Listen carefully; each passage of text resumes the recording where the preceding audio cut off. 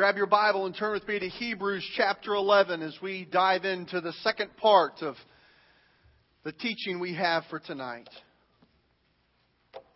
Lord, change my attitude before it's too late. Before it's too late. We are in our fourth positive attitude that displaces this wilderness in our life. It's an attitude of faith, and we learned last week that doubt is not pleasing to God. Doubt is not what God desires for us or from us.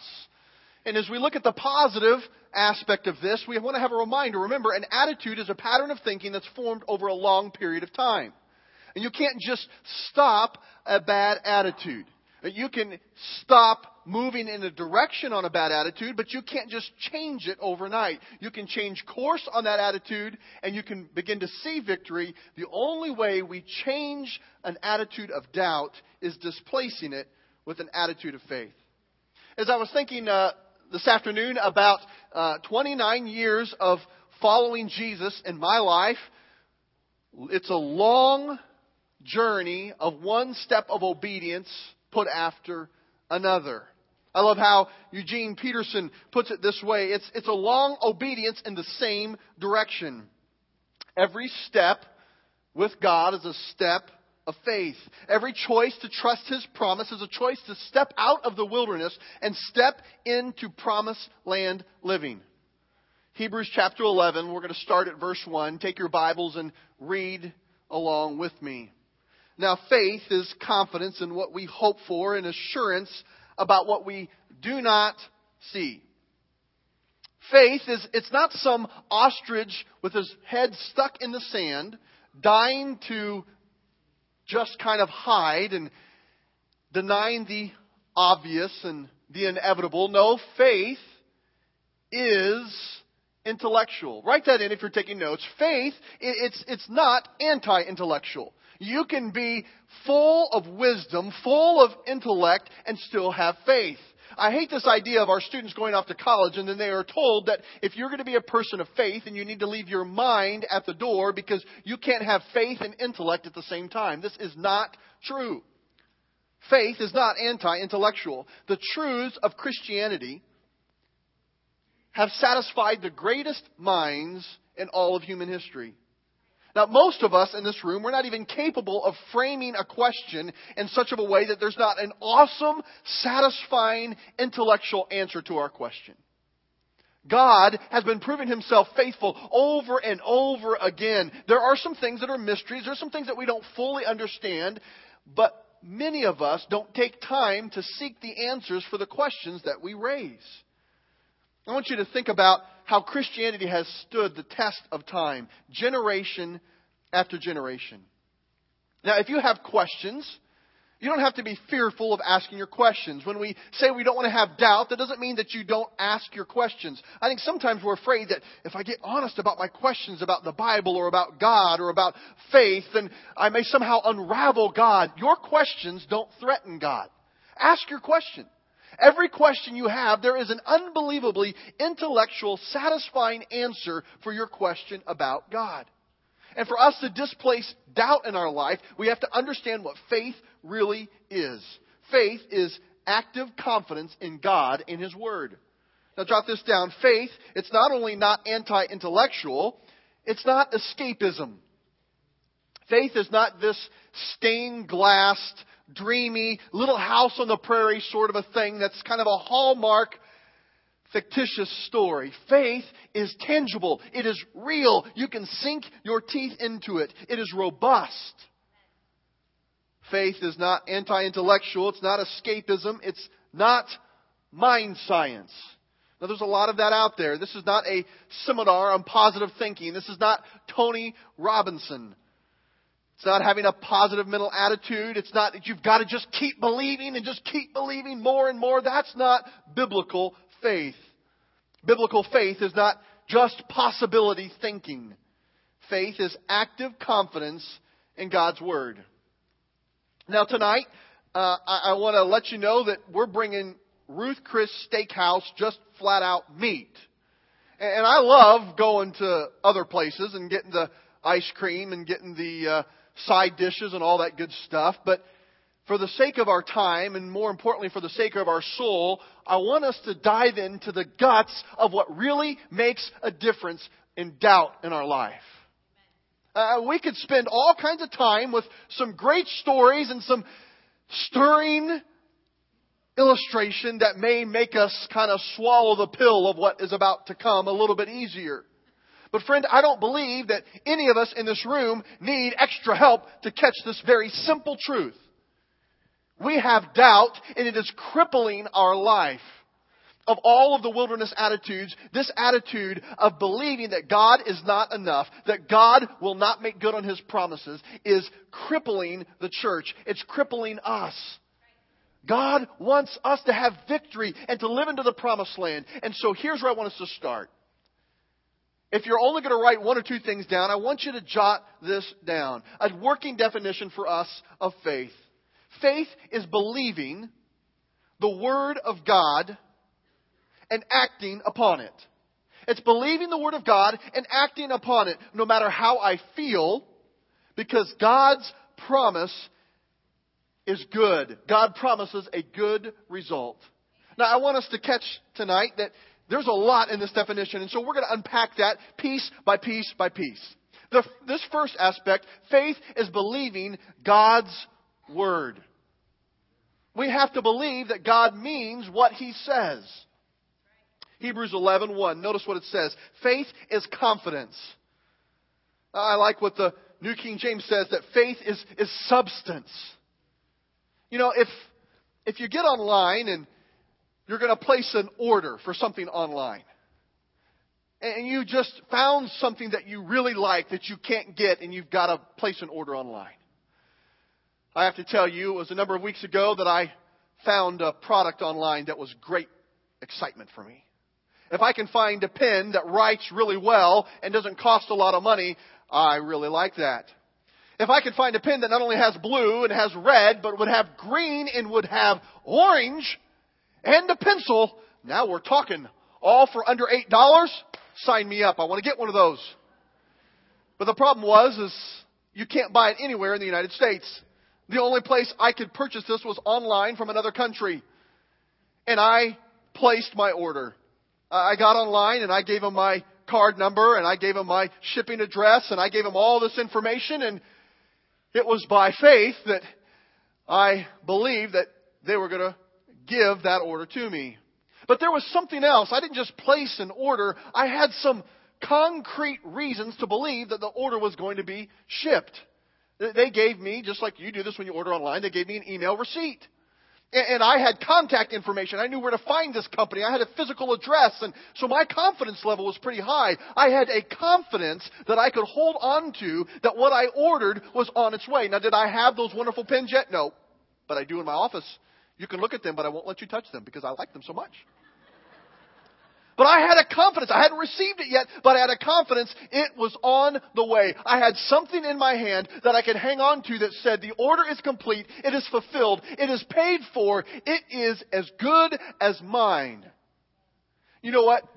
Faith is the same way for us in our spiritual life.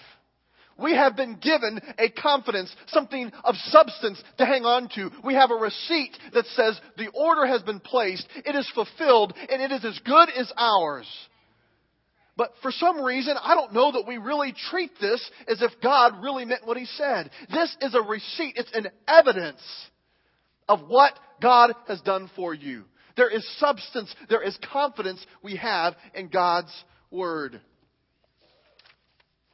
Now, when the Bible says that faith is substance, it is confidence of the thing that I hang on to while I wait for God to do what He's promised to do, we also see a little bit later on in verse 1 there, it says that we have assurance and evidence. This is an evidence. It's not just something that we kind of wonder about or we think about. There is evidence that God will be faithful. Now, unlike this online order, I've never ordered from them before. I've never seen them before. I didn't know anybody who had ever done business with this company ever. And so I had to hang on to what little substance I had, but God is not that way. There has been people after people after people who have heard from God. He has spoken to them. He has been faithful to them. And it is now an assurance. It is evidence that God will make good on His promises. Is there anybody here tonight that you would say, I have seen God be faithful to His promise in my life? Just raise your hand. Now, here's something that's pretty cool, and I want you to try this.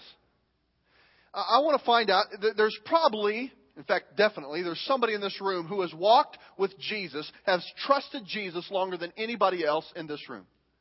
If you are here and you have followed Christ, He's been your Lord and Savior, you put your confidence in Him, you put your trust in Him for 20 years or more, raise your hand and leave your hand up. Keep it up. Keep your hand up if you have followed Jesus for 40 years or more. If it's less than that, put your hand down. 40 years or more, keep it up. If you have followed Jesus for 60 years or more, keep your hand up. Now, if someone has their hand up, you may need to help them. They're getting tired. They've been following Jesus for a while, but you keep it up. If you're here and you've followed Jesus for 65 years or more, keep your hand up. If you've followed Jesus for 70 years or more, keep your hand up. 75 years or more. 80 years or more. Let's go back. 77 years or more. Where were we at? Oh, no. 80. We have a 5-year-old that's outdoing you over here, brother. I don't know how that works. How long, friend? 87? 87 years. Amen. I don't want you to miss this. The reason this brings confidence to our heart is because God has been faithful to you for 87 years. Anybody not been alive for 87 years? You have seen God be faithful in your life longer than a lot of us have ever been alive. But as exciting as that is, you know what? Before you were born, there was generation after generation who saw God be faithful to them. We have reason to have confidence. We have reason to have assurance. We have evidence before us that God is faithful. And what grows our faith is the confidence that God will do what He says He will do. I've had generation after generation of people in my life who have followed God. Listen to Psalm 90, verse 1. Lord, you have been our dwelling place throughout all generations. I like the King James here. It says, you, O Lord, have been a shelter to every generation. My mother and my father found shelter in the Lord. My grandfathers and my grandmothers found shelter in the Lord. My great-grandfather and great-grandmother found shelter in the things of God. You say, well, Pastor Brady, that's good for you, but I'm the first Christian in my biological family, or at least my immediate family. You know what, friend? You are joining a long line in the family of God who have seen Him be faithful through all generations. One of the reasons we gather together like this, one of the reasons we need the body of Christ is to remind ourselves that God is not just here for you. God has been faithful to the people who've gone before you, the people who are around you, and it will increase your faith when you trust God to be faithful to what He has said. Psalm 46 verse 1 says, God is our refuge and strength, a very present help in times of trouble. This verse has been comforting believers, has been giving faith to believers for generations farther than we can imagine. That's flat out evidence, friends. There is millions of people who've gone before us that have trusted in Jesus and they have seen Him to be faithful in their life. Now, let me help speak confidence into your faith. I mean, you mean to tell me that there are millions of people who put their trust in Jesus and seen Him to be faithful, or are they a part of some conspiracy theory? Have they all gotten together to try to protect this hoax? This is absolutely rock solid. Ask whatever questions you have. Seek out whatever answers you're looking for, but know that God will make good on His promises. He is faithful. Faith is believing the Word of God. Now faith is not just hope. Hope's a good thing, and we need to have hope. And if you don't have hope, that's a sad thing in life. But faith and hope are not the same thing. Faith is the drawer, and hope is one file in that drawer. Faith can be a part of hope, but faith and hope are not equal. There's things that I hope for that I don't have a lot of confidence in. I hope that the Broncos will win the Super Bowl. There we go. I got some friends. But I'm not going to stake much on that. I just kind of hope for that. And there's godly hope. There's hope that has a reason for a hope that's tied to my faith. And I got to be honest, I like Peyton Manning, but I don't have faith beyond him. They got to cooperate with Peyton. They're not helping him out sometimes. We've got to understand that faith is not hope. Sometimes we have this defeat in our life because we look at the doubt and we say, well, maybe I'm just going to have some hope to displace that. I just kind of wish things will be better. I just kind of hope that there'll be some positive things for me in the future. There's no value to displace doubt in your life from hope alone. It is faith. Faith we can have confidence in. God wrote a book and He is good to His word. Listen to Titus chapter 1 verse 2.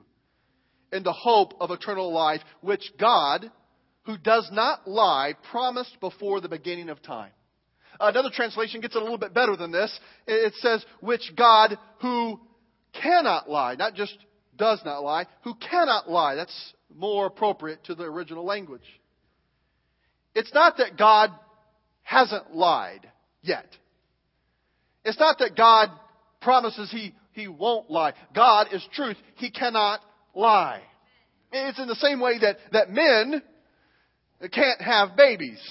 It's not that, men just won't have babies. We just won't cooperate with the program. It's not just that we haven't had babies on our own yet. It's just men cannot have children. They cannot bear children. It's kind of like, women cannot enjoy NFL football. It's not that they haven't. It's not that they won't. But you say, honey, come here and watch the game. And the answer is, I can't. I just can't do it. In all seriousness. But she said, no, that's not true. Dallas Cowboys, there we go. But God can't lie. God's word is true. He cannot say one thing and then do another. God, by His very nature, is truth. God is faithful to His word. The second part of this definition of faith, I want you to look at that. Faith is believing the word of God and, what's it say next? And acting upon it. This is a key for us. It's not faith until you act upon that faith. It's not faith when you just get it into your head. It's not an intellectual assent. It's not faith until you act upon it. You could think your whole life, I believe in Jesus. I believe in God. But friend, the demons believe in Jesus. But they don't believe on God. They don't act on their belief. They don't act on their faith. You may have, in your most honest moments, said, I've tried to really have faith, but that's never really worked out for me like that. I've tried to believe, but it's never really worked out for me. Friend, it may be because you have believed, but you have never acted on your belief. This may be worth the entire teaching series for somebody here tonight. The aha moment might happen. The light may come on in your mind right now. That the reason you're not having victory in your life, the reason you are stuck in the wilderness, is not because you didn't believe. It's not because you need to believe more. But you have not acted on your faith. You've not acted on your belief. Because you have believed and you act upon it, you will have faith. I think about the science teacher that was trying to prove some of the laws of physics to their students.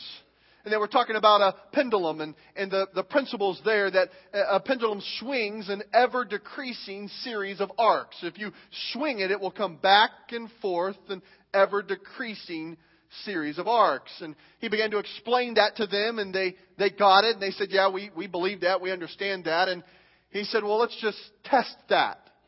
And so he pulled back a curtain in the classroom, and he had rigged up a chain that hung to the ceiling to the rafters, and came down from that chain was a big steel ball. And he had arranged to have a chair put on one side, and he said, here's what I'm going to do. I want one of you students to volunteer. I want you to sit in this chair. And this law is true, and so we're going to test it out and see how much you believe in it. And so I'm going to take this steel ball, and I'm going to move it and hold it right up at your chin. And then I'm going to let go. And it's going to go rushing across the room. And as it comes racing back, if you believe this law to be true, you'll have confidence that it won't come smacking into your face. How many students do you think volunteered to sit in the chair? None. And they believed that principle to be true, and yet they weren't sure they wanted to act upon it. Just like those students really didn't get it until they would sit in the chair and understand that it was a law that could not be broken. God's Word is true every single time. And we need to sit in the chair and act upon the faith that we have. I believe this is why so many people think that they are saved and they are not. I want to repeat that. This is why I believe a lot of people think that they are saved and they are not. They have subscribed to some kind of intellectual belief in Jesus that He exists or that He died on the cross, but they've never acted on their faith. And in turn, they've never sat in the chair. They've never put their whole life on Him. And salvation is not theirs until we act upon the faith we have. Matthew tells us of Jesus' words, when you seek me with all of your heart, you will find me. That is a promise that Jesus has given to us. God will not disappoint you. He will not turn you away. There may be times in your life where there is a dry spell, a dry period. And there's a big difference between living life in the wilderness, a result often of bad attitudes, and being in a dry spell or a dry period. God allows some dryness to come into our life, but you seek Him with all of your heart, and He will reveal Himself to you. But sometimes we call something a dry spell, and it's not a dry spell at all. We say that we are having trouble with our faith, but we're not really seeking Him with all of our heart, and we're not really dwelling on His promises. From time to time, I'll have people who'll come to me and they'll say, Pastor, I'm just really having trouble with my faith, and I just can't believe God. And you know what goes through my mind? You're not in God's Word. Now, I don't say that out loud. It just doesn't go over real well if I just flippantly say that to them. You're not in God's Word. Now, it's with all love and sincerity that if you're here tonight and you say, well, I kind of feel that I don't know if I have faith that is strong. I don't know if I'm acting upon that. Well, first, I want you to know that my heart breaks for you. I don't say that out of any kind of jest. I don't want to bring unnecessary pain to you, but with all the love that I can muster up. Are you devouring God's Word? Are you reading God's Word? Are you meditating on God's Word? Are you seeking God in His Word with all of your heart? Because He will reveal Himself to you. And your faith will grow when you seek God in His Word. Friends, this is not just a book. This is a receipt. This is substance. This is a promise making good on an order that has been fulfilled for you in the name of Jesus Christ. And our faith is based on His Word, what He has said. We have gotten confused in the church too many times that we have made faith into some kind of hoop that we jump through, some kind of emotional tingling experience, some kind of reciting of some phrases that now we have faith or we have gotten it somehow. My faith is rooted on God's Word. I'm not going to let the book of the law, the Word of God, depart from my mouth. I'm going to pay careful attention to what it says. I'm going to obey it. And God promises, I will never leave you. And now you and I can be courageous. The grass will wither, the flowers will fall, but the Word of God will stand forever. You say, I thought we were talking about faith. Friend, your faith is found in God's promises.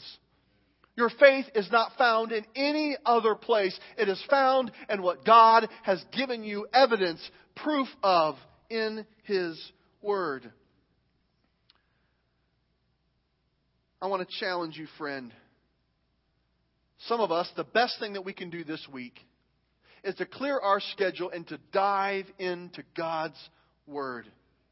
To feed our soul. To let our mind be saturated with His promises. To let it wash and renew our mind. You say, well, Brady, that sounds good, but I'm just not feeling that today. Well, let's look at the third part of this definition. Faith is believing the Word of God. It's acting upon it. And I love this next part. It's so important for this truth. No matter how I feel. No matter how I feel. If doubt is waving over you, it's crashing over you like a wave, it's just pouring in around you, it's not based on how you feel to let faith run free in your heart. No matter how I feel, I'm going to act upon God's Word. You've heard it said before that feelings make a good caboose, but a horrible engine. If you let your feelings follow you, they can be a blessing. But if they drive you, they'll be a curse.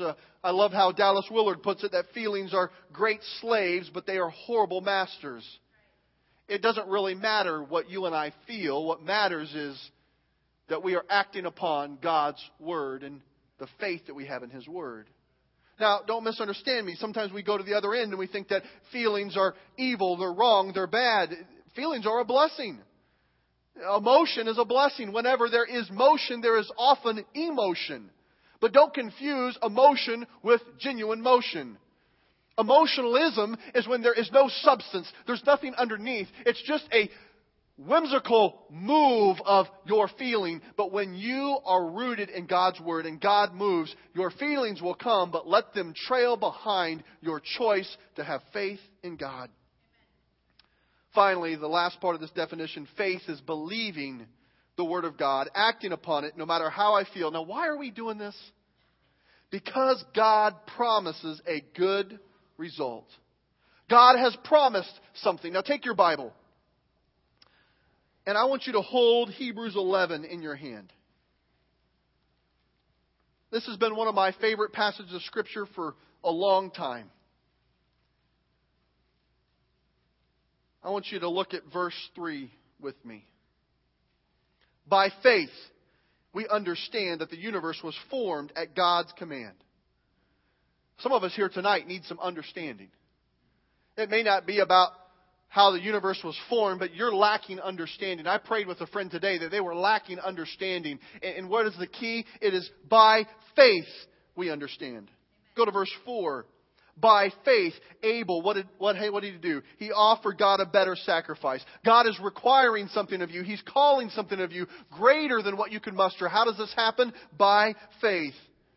By faith, Enoch was taken from this life so that he did not experience death. You want God to provide. You want God to spare you something. You're asking for God. It is by faith. Now catch this. God doesn't always give me what I want, what I greed for, what I think I have to have, but He gives me my needs in Him. But it's by faith that He has supernatural provision. Without faith, it's impossible to please God. Look at verse 7. By faith, Noah, when warned about the things not yet seen, in holy fear, built an ark to save his family. There's some men here tonight that their cage needs to be rattled.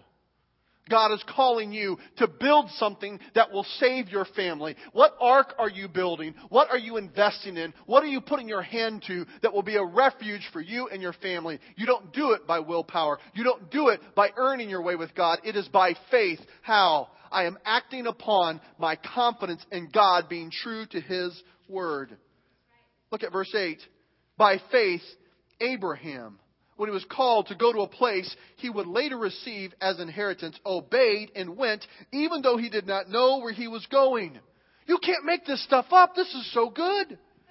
God is calling a number of you to do some things, to go to some places, to be something that you don't even understand all of it. You're saying, God, if you would just give me all the details of the plan, and God doesn't do that all the time.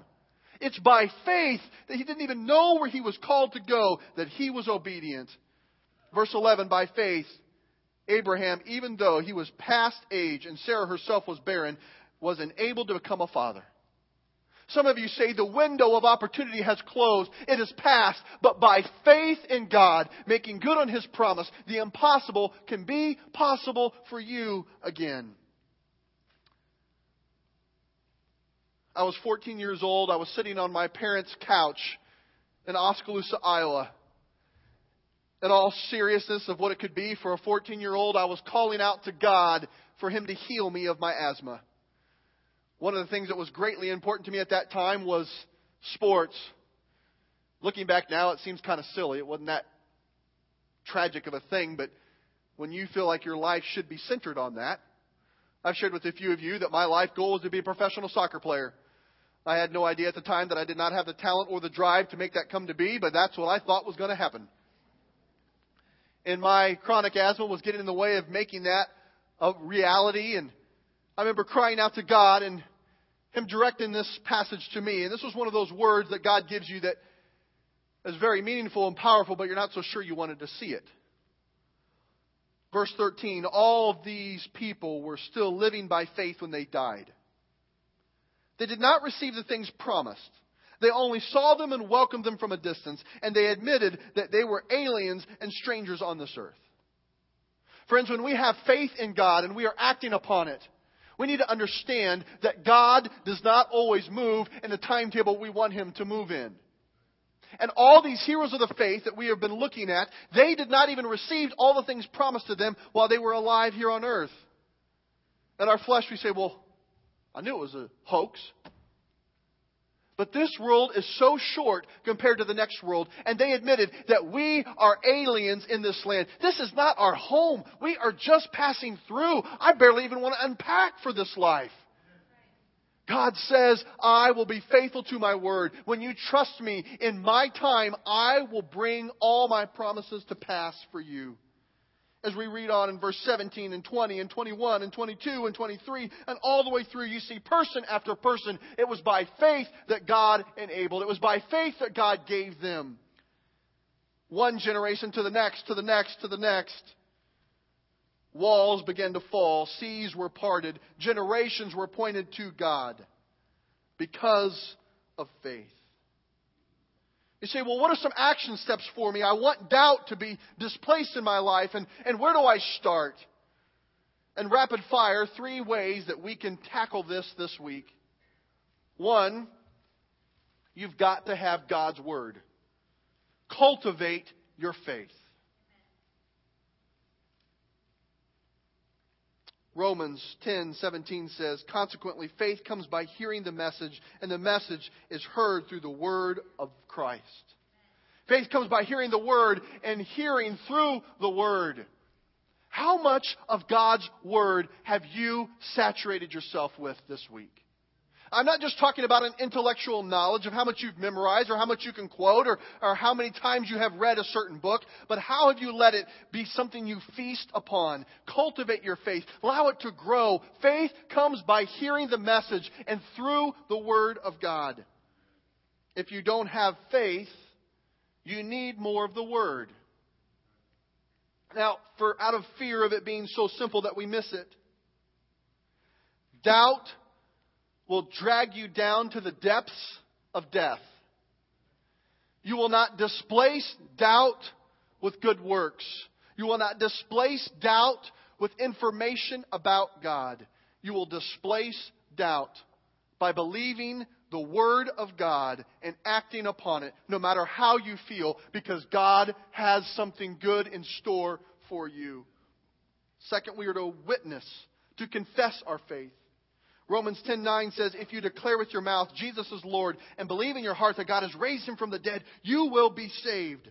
Now, I wish I had time to explain this more, and I can't adequately explain it. My words are failing me at this moment, but it is very beneficial when we speak the Word of God, when we let God's Word, our faith in His Word, come out of our mouth. God's Word says when you confess with your mouth that Jesus is Lord, something happens when you hear yourself begin to speak God's truth.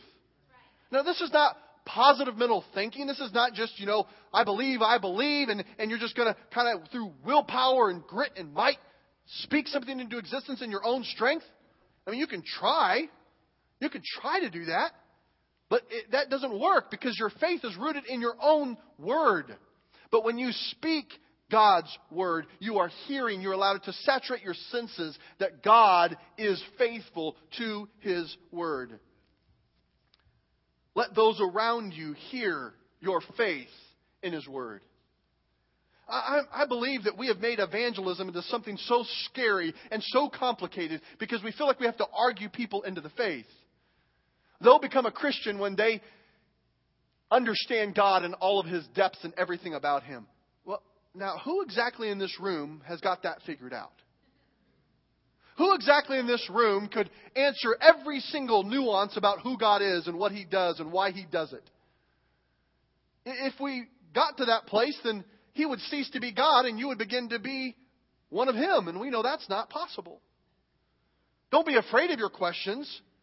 But we need to understand that God is God. And when we speak our faith and trust in His Word, there is a witness. Everyone needs to have a reason for the hope that they have. It doesn't mean you have to lawyer up and convince every person through every point.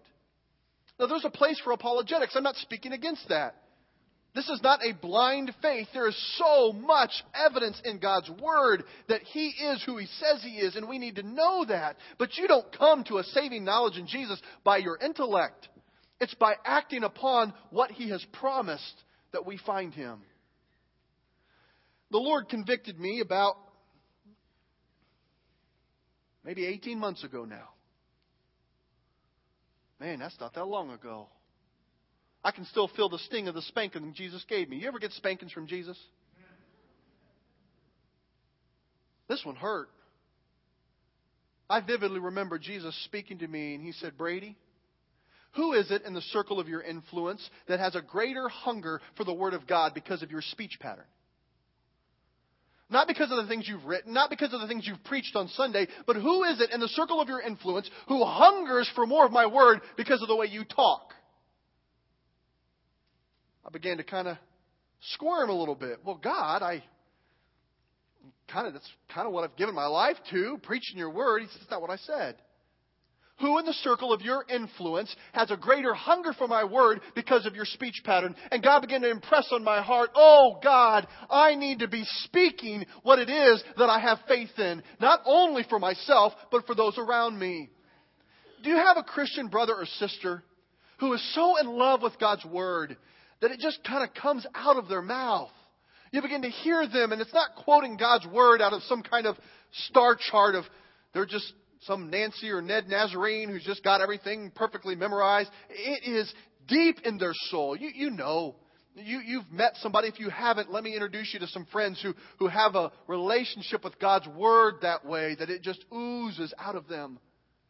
You want faith to grow in your heart. Let it witness coming out of you. And finally, it's not just the Word that we cultivate. It's not just the witness that when we confess, but it's our walk. Corner your faith. Put it on the spot. Come right at it.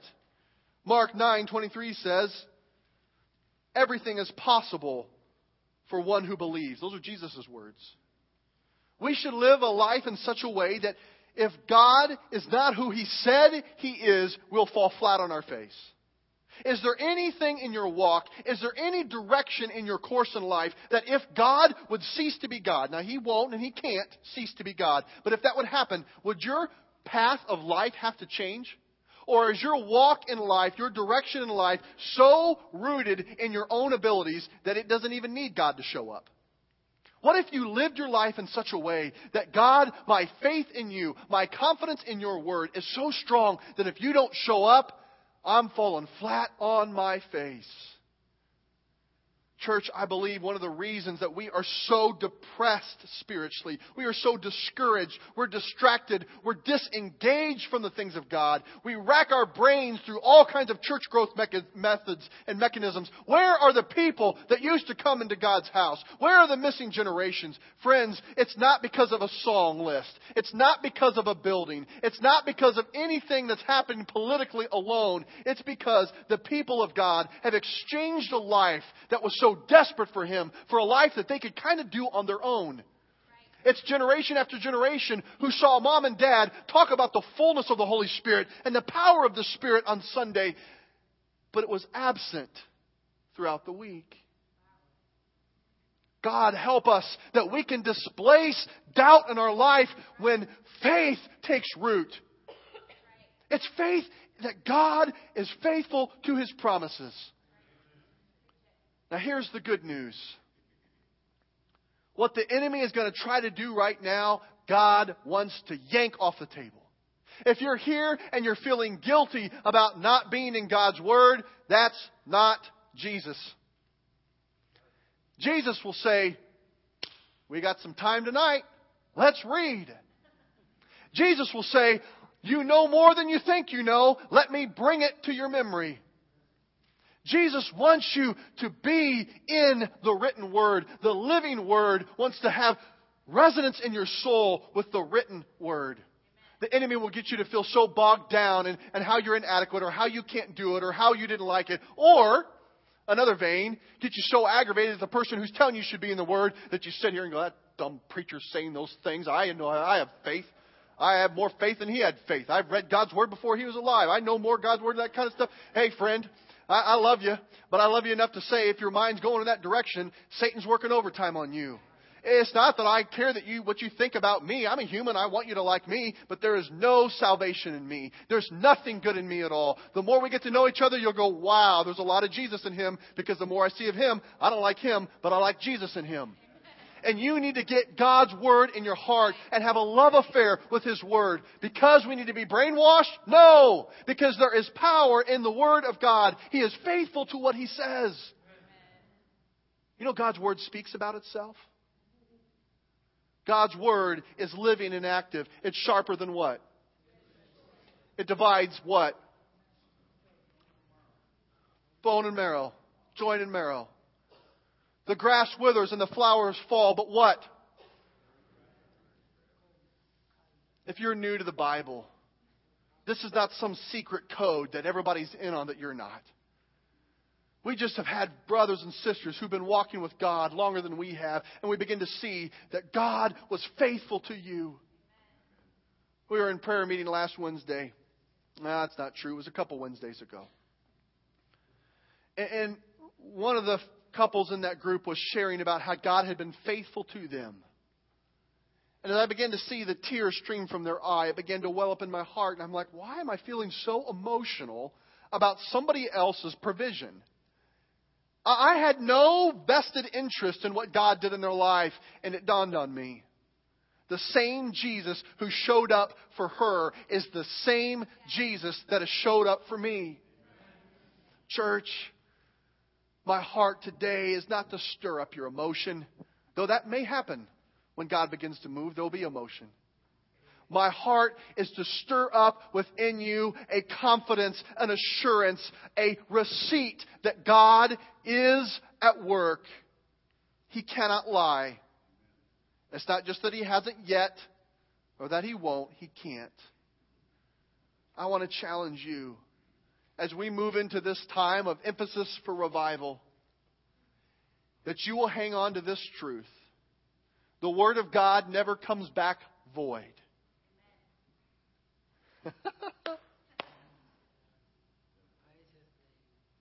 I know we're supposed to be done, but we're not yet. It's okay. You got feet. You hate it. You can leave. It's all right. God's Word will never come back void. I was sitting in a meeting that I was required to be at. Isn't spiritual gatherings that are required interesting things? I was required to be at this meeting to listen to a speaker that, to be honest, I didn't really like. I won't tell you his name because he may be your brother or friend or whoever. But I was aggravated, and I had a good long list of why I didn't like this person. But God began to give me another one of those spankings like I told you 18 months ago. And He said, you don't listen to him, you listen to my word. As He began to speak, he was faithful to God's word. It didn't come back void. I still didn't care for that guy because of some things that he and I had interacted in. But God taught me an important lesson. There's a reason why when we're called to preach, it needs to be focused on God's word. Because what I think and say has little to no value, but what God has said has extreme value. I believe that for some of us, we need to put down our favorite author, put down our favorite radio host, and say, God, it doesn't matter if I like that delivery or don't like that delivery. It doesn't matter if I relate to that mechanism or not. You are faithful. Father, I thank you that your word has been presented tonight. Lord, I pray that you will make good on your promise again, that it will not come back void. Satan wants us to walk out of here with doubt,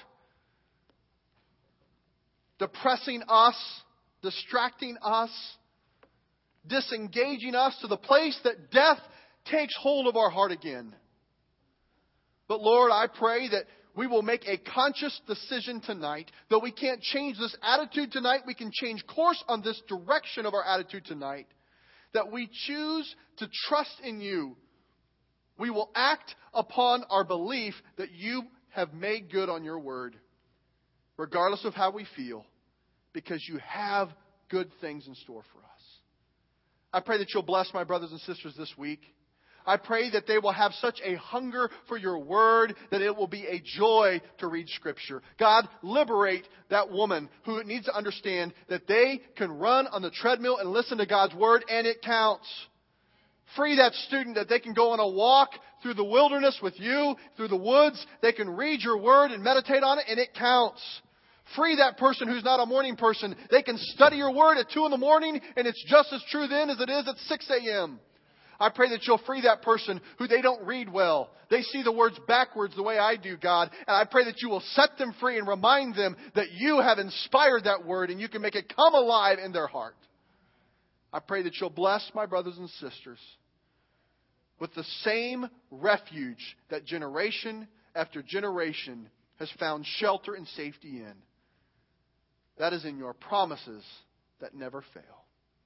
It's in your powerful name we pray. Amen.